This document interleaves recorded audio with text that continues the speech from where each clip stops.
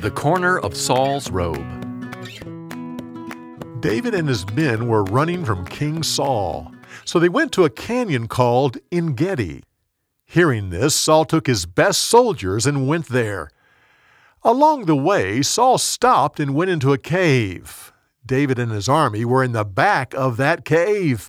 His men whispered, "Kill him!" Instead, he quietly got close and cut off the corner of Saul's robe. He then held his men back so Saul could leave the cave without harm. As he was walking away, David went out and yelled, "My lord the king!" Saul looked back and was shocked to see David standing there. David said, "Who told you I wanted to hurt you? Look at the corner of your robe. It's not there because I'm holding it in my hand. God gave your life to me when you came into this cave. I didn't kill you because you're the Lord's anointed, and I would never hurt you."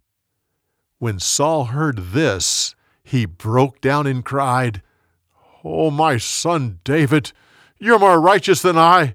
You have only returned good for all the bad I have done to you. How is it that the Lord gave me to you, and you didn't kill me? Who has heard of such a thing? Now I know it's true. You will be king over Israel." The king then took his men and went back home. For more, go to BibleTelling.org.